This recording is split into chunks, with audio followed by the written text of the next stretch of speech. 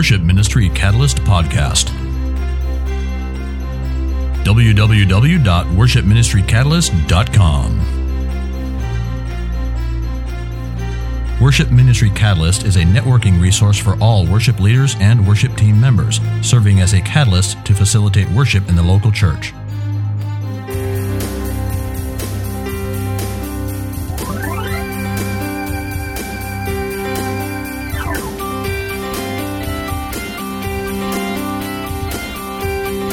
And now, here are your hosts, David Lindner and Kevin Cruz. Hello, everyone. Hello.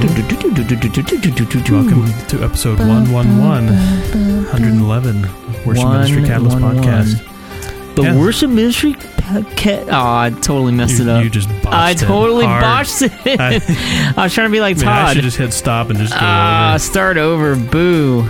Boo on Kevin. I was trying to do all the sound effects. You know, like the little phone dial. Yes, I do. I remember. I'm getting ready to redo that. No way. Yeah, because we've had that one for a while, and there's another podcast out in podcast land that's using that same. So we're gonna have to. Did they rip it from us? Well, no, it's a GarageBand. Oh, it's like a stock thing in GarageBand. So we ripped it from GarageBand. Yeah, which they're free to use, but.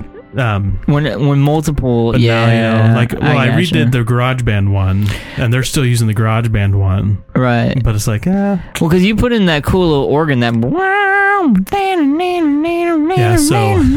But I think we're gonna do a new intro. Yeah, maybe come up with some new theme music and new. Maybe something or other. Hey, we should maybe even do a podcast on that, on like recording a hook and coming up with, like, maybe what we could even do, just an idea, throwing it out there. What if you and I like collaborated, worked on something, and then we recorded it, and then we podcasted about it, our experience of how we came up with the hook, the process we went through. We could. That might be kind of fun. That might be kind of fun. It'd require a little bit more time. It'd be a few podcasts. Yeah, it would take some more time. Than one, but it would be fun. It would be fun. So we should. So there's something to look for, listeners. There you go. Future episode. Write it down. Let me type it in so we don't forget. David was great. Today I came in and he had this whole list of potential topics. So what do we call that? Recording? Recording new podcast theme. I don't know. Songwriting /hook /hook. All right, there's a future episode coming down the pipeline. There you go. But, what to be watching for? So we got to do our intro thing. worshipministrycatalyst.com. Yep. Email david@worshipministrycatalyst.com or Kevin @worshipministrycatalyst.com. You can find us, like us on Facebook. Like us, which I did. /worshipministrycatalyst. Yes. And I'd really love to get some more interaction going on Facebook. So if you can just pop by there and just like us and just say, hey. We should come up with a cool catchphrase that, like, I've been saying mad sauce a lot. Mad sauce. And so like in what context? Well, like it was in worship rehearsal.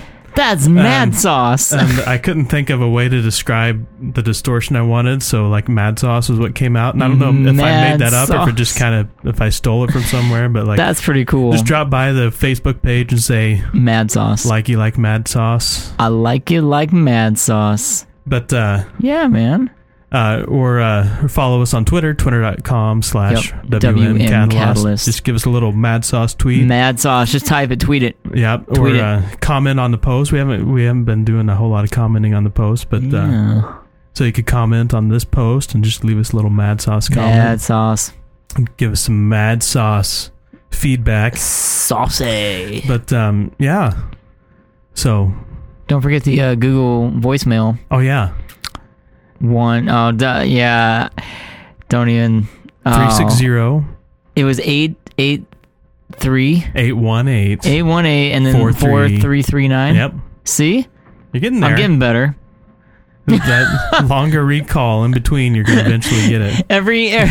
I gotta just start practicing before I get here. 360-818-4339. Nice. But get in touch with us. We'd love to hear from you, and we really do mean that. We like to hear from you. So it's true, and we pay attention to it. So we don't just write it off. We've posted things. Pretty cool. Yeah. So here we go. Urban Meyer. Did you see what he did? No. So at the spring football game, he, at the end of the football game, he had the audience, the crowd, come down on the field and like get around the team as they lined up in the field goal at extra point position, and had the kicker kick a field goal with the crowd on the field. Wow. Yeah. That's pretty cool. Yeah. Boy, good thing the kicker didn't, mess up the because that could have been bad, right? Well, I think the point was, let's up the stress level now, so that when you get into high pressure situations in a game, it doesn't feel like this. Because that's a lot of pressure. That's a lot of pressure. Everyone right in your face. Right up in your business. And not to mention, you don't want to accidentally kick it, and hit someone in the face. If you don't get enough altitude on the thing. That'd be kind of funny, actually. It might hurt though. Might hurt, but I don't think they'd care. Well, maybe they get the ball. They're on the field. Yeah, you're on the field. Boy, how bad of the Buckeyes game. How bad you wish you were in Ohio right now, so you could have been there. That would have been awesome. Would you have just died? I might have had a stroke. Just started convulsing.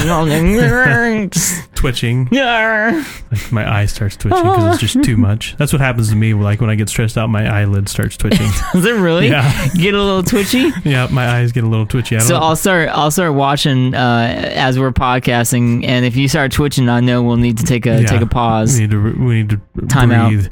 Time some out. Oxygen. Yeah. But so anyway, football's coming. I know you're excited, man. I am excited. Buckeyes football. We can't do anything this year. Oh, I thought they're bowl eligible this year. Oh, no. This is the first year of the sanctions, so we don't get to do anything. Oh, I'm thinking USC. Sorry. Yeah, USC is bowl eligible this year. Which I think they're still cheating, so I think they're still going to be they're going to be a force to be reckoned with this year. You and your conspiracy theories. You always think everyone's cheating about everything. I do, except Ohio State. Except Ohio State. They're flawless and perfect in every way. Absolutely. You cannot deny it. Oh, you kill me, man. Yeah. No, I know.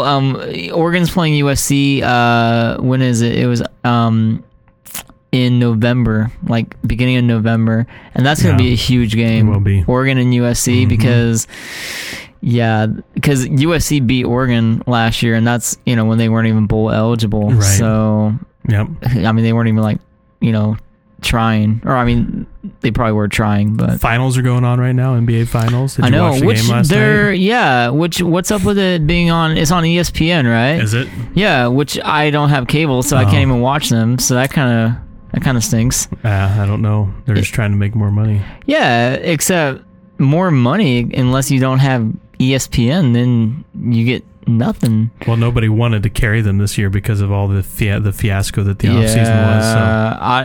I don't blame the networks because you all had the lockout and stuff, and Davis Stern doing his thing, and that was a mess. But the Thunder won last night, so Oklahoma City, baby, aka the Seattle Supersonics or whatever. I know. How weird is that? I heard that they had shirts that were going around Oklahoma that said something about Oklahoma, and then on the back said, "Thank you, Seattle." Thank you, Seattle. Totally. No, I'm happy for Oklahoma City. I mean, I think that's cool. To get a to get a buyout team like that, and then in a couple years, in 5 years' time, to be able to take it to the championship level. That's pretty cool. And not to mention, anyone that can contend with Miami is a good thing in my book. Yes. Yeah. Because is it just me, or is Miami the most hated team in all of basketball? I mean, they could be more hated than the Lakers a few years ago when they had Shaq and Kobe. Yeah, and Phil Jackson. It's really interesting, the dynamics of it, because it's ever since LeBron went to Miami, people just don't like Miami anymore.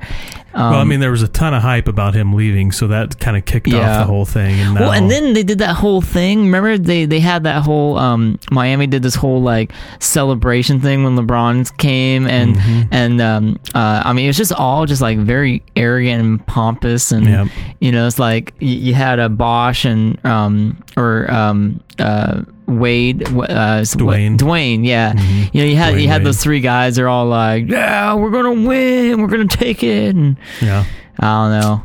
No one likes them. Nope. Unless you're in Miami. Yep.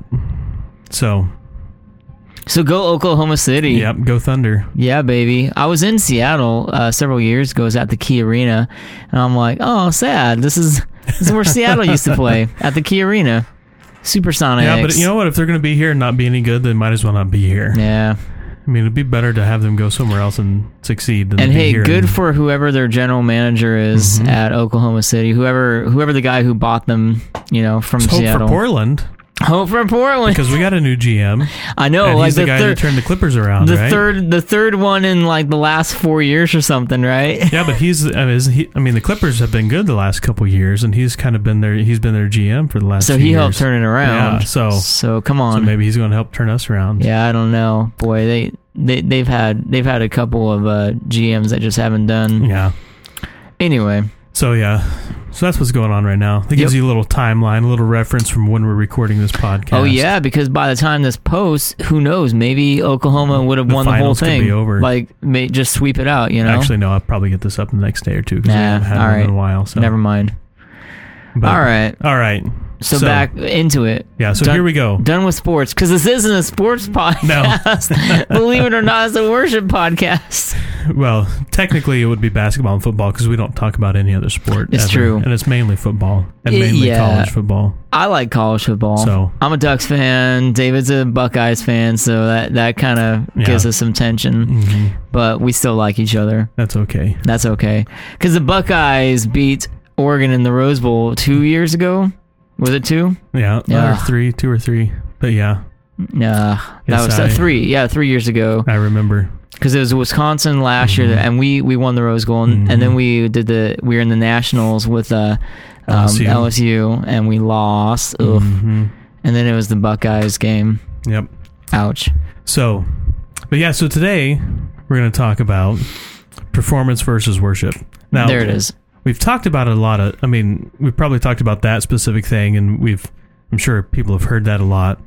And we're not so much going to talk about a whole lot necessarily of on stage time. The question is, we spend a lot of time working on our performance. Like in our rehearsals, we spend a lot of time working on the performance aspect, and polishing the song. The majority of the time is spent on the performance. But my question is, how much time do we spend on worship? Because that's the point, right? Yeah. The point isn't the music. The point is worship. But it seems like almost all of us spend the majority of our time on the performance. And then when it comes time to worship, we're like, just wing it. Right? Just do it. Just feel it. I was intrigued by this topic when you mentioned it, because it's something that we've been kind of really exploring at my church at Laurelwood, and something that I've been even kind of wrestling with. So just to give you some background, it was like a year and a half ago or so, we did a year in review, which we have a whole episode on that. You have to find. Yeah, we've actually come back to that several times. Yeah, we'll have to find it in the archives if you're listening. It's there somewhere. I have no idea what episode number it is. I should try and keep show notes while we're talking. There you go. Sure. Type it up. So a year and a half ago, did this year in review thing. And one of the things that came out of it was this concept of, it'd be great if people on stage could model it more. So we took a lot of emphasis on modeling. We video recorded the services for a season, watched them so we could kind of evaluate how we were doing as modeling. And then just this last year when we did our year in review, we kind of upped it up a little and said not just modeling, but we want to have joy when we're on stage, because watching things, watching ourselves, it's like, man, no one smiles. I guess you might think you're smiling, but you're really not. And so, I was like, let's have joy, like let's smile. And so I'm saying all these things, and then I started kind of wrestling in my mind, how much of this is just performance? Like, are we just modeling it, and smiling and having joy just so that we can look happy and kind of fake it, or is it real? Like, are we really worshiping? Mm-hmm. And so there's this kind of tension now in my heart where I feel like I want it to be a natural outflow of like a real worship. Like, I want it to be like an authentic expression of real worship when I'm asking people to smile. But the fact that I have to ask them to smile almost makes it feel performance. You get what I'm saying? Okay, yeah. So along that note, real quick, one thing that I tell our people is that when we're leading worship, it does require performance from us in the sense that we don't just get up there and do what we're comfortable doing as worshipers. So what we need to do is we need to do what the congregation needs from us to lead them in worship. So, I might not be a hand raiser, but I know that I need to raise my hand while I'm up there on stage leading in worship so that I can, help lead the congregation to respond in that same way, and so the other ways that we respond, whatever those ways are, clapping during the song or singing, we just think that we're supposed to get up there and sing the songs, but we need to do what the congregation needs from us.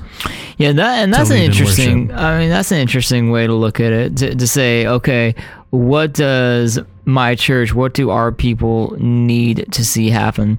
But then again, I still wrestle with, okay, so I'm asking people to smile, or I'm asking people to raise hands, on stage and say, okay, you need to raise your hand, you need to smile, you need to do all these things. And then it's like, I get that tension of, well, what if that's not really where they're at? What if that's not who they are, where they're at, what they're feeling? So now they're just kind of faking it and forcing themselves. And anyway, so that's what I've been kind of... Well, and one thing, kind of going back to what you started talking about, smiling and stuff like that.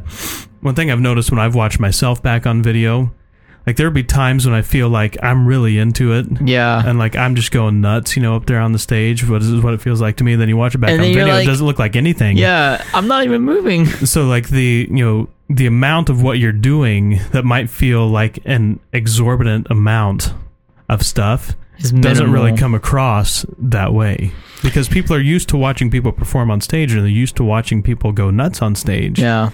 And so what feels like a huge thing for us is really only minuscule in comparison to what they're used to seeing, when they think of someone on stage. Mm-hmm. And so, if we're going to go that whole route, then we got to like dial it up to 11 and go there. Yeah, no, and it's true. It's true because, yeah, I know what you're saying, because I agree. Times that we've watched ourselves and you think you're smiling, or you think you're, you think you're, really into it. It just doesn't come across. It's almost like you got to do 10 times as much more for it to come across. But then the flip side of that, and again, I think the reason why I've been wrestling with this the last couple months is,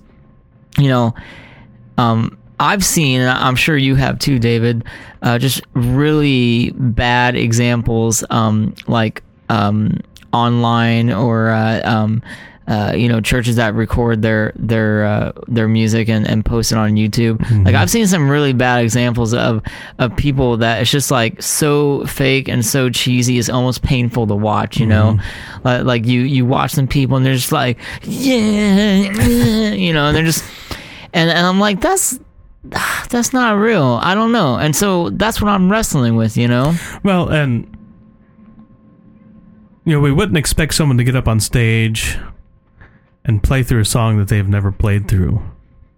Like, we wouldn't spend, 2 hours in a time of worship and then get up on stage and go through a worship set that nobody had a chance to work on. That no one knows, right? Is that what you're saying? But we do that all the time with worship. Like, we do the exact opposite, and we spend all of our time, we spend a ton of time working on the music, but then get up on stage and expect people to just turn on the worship.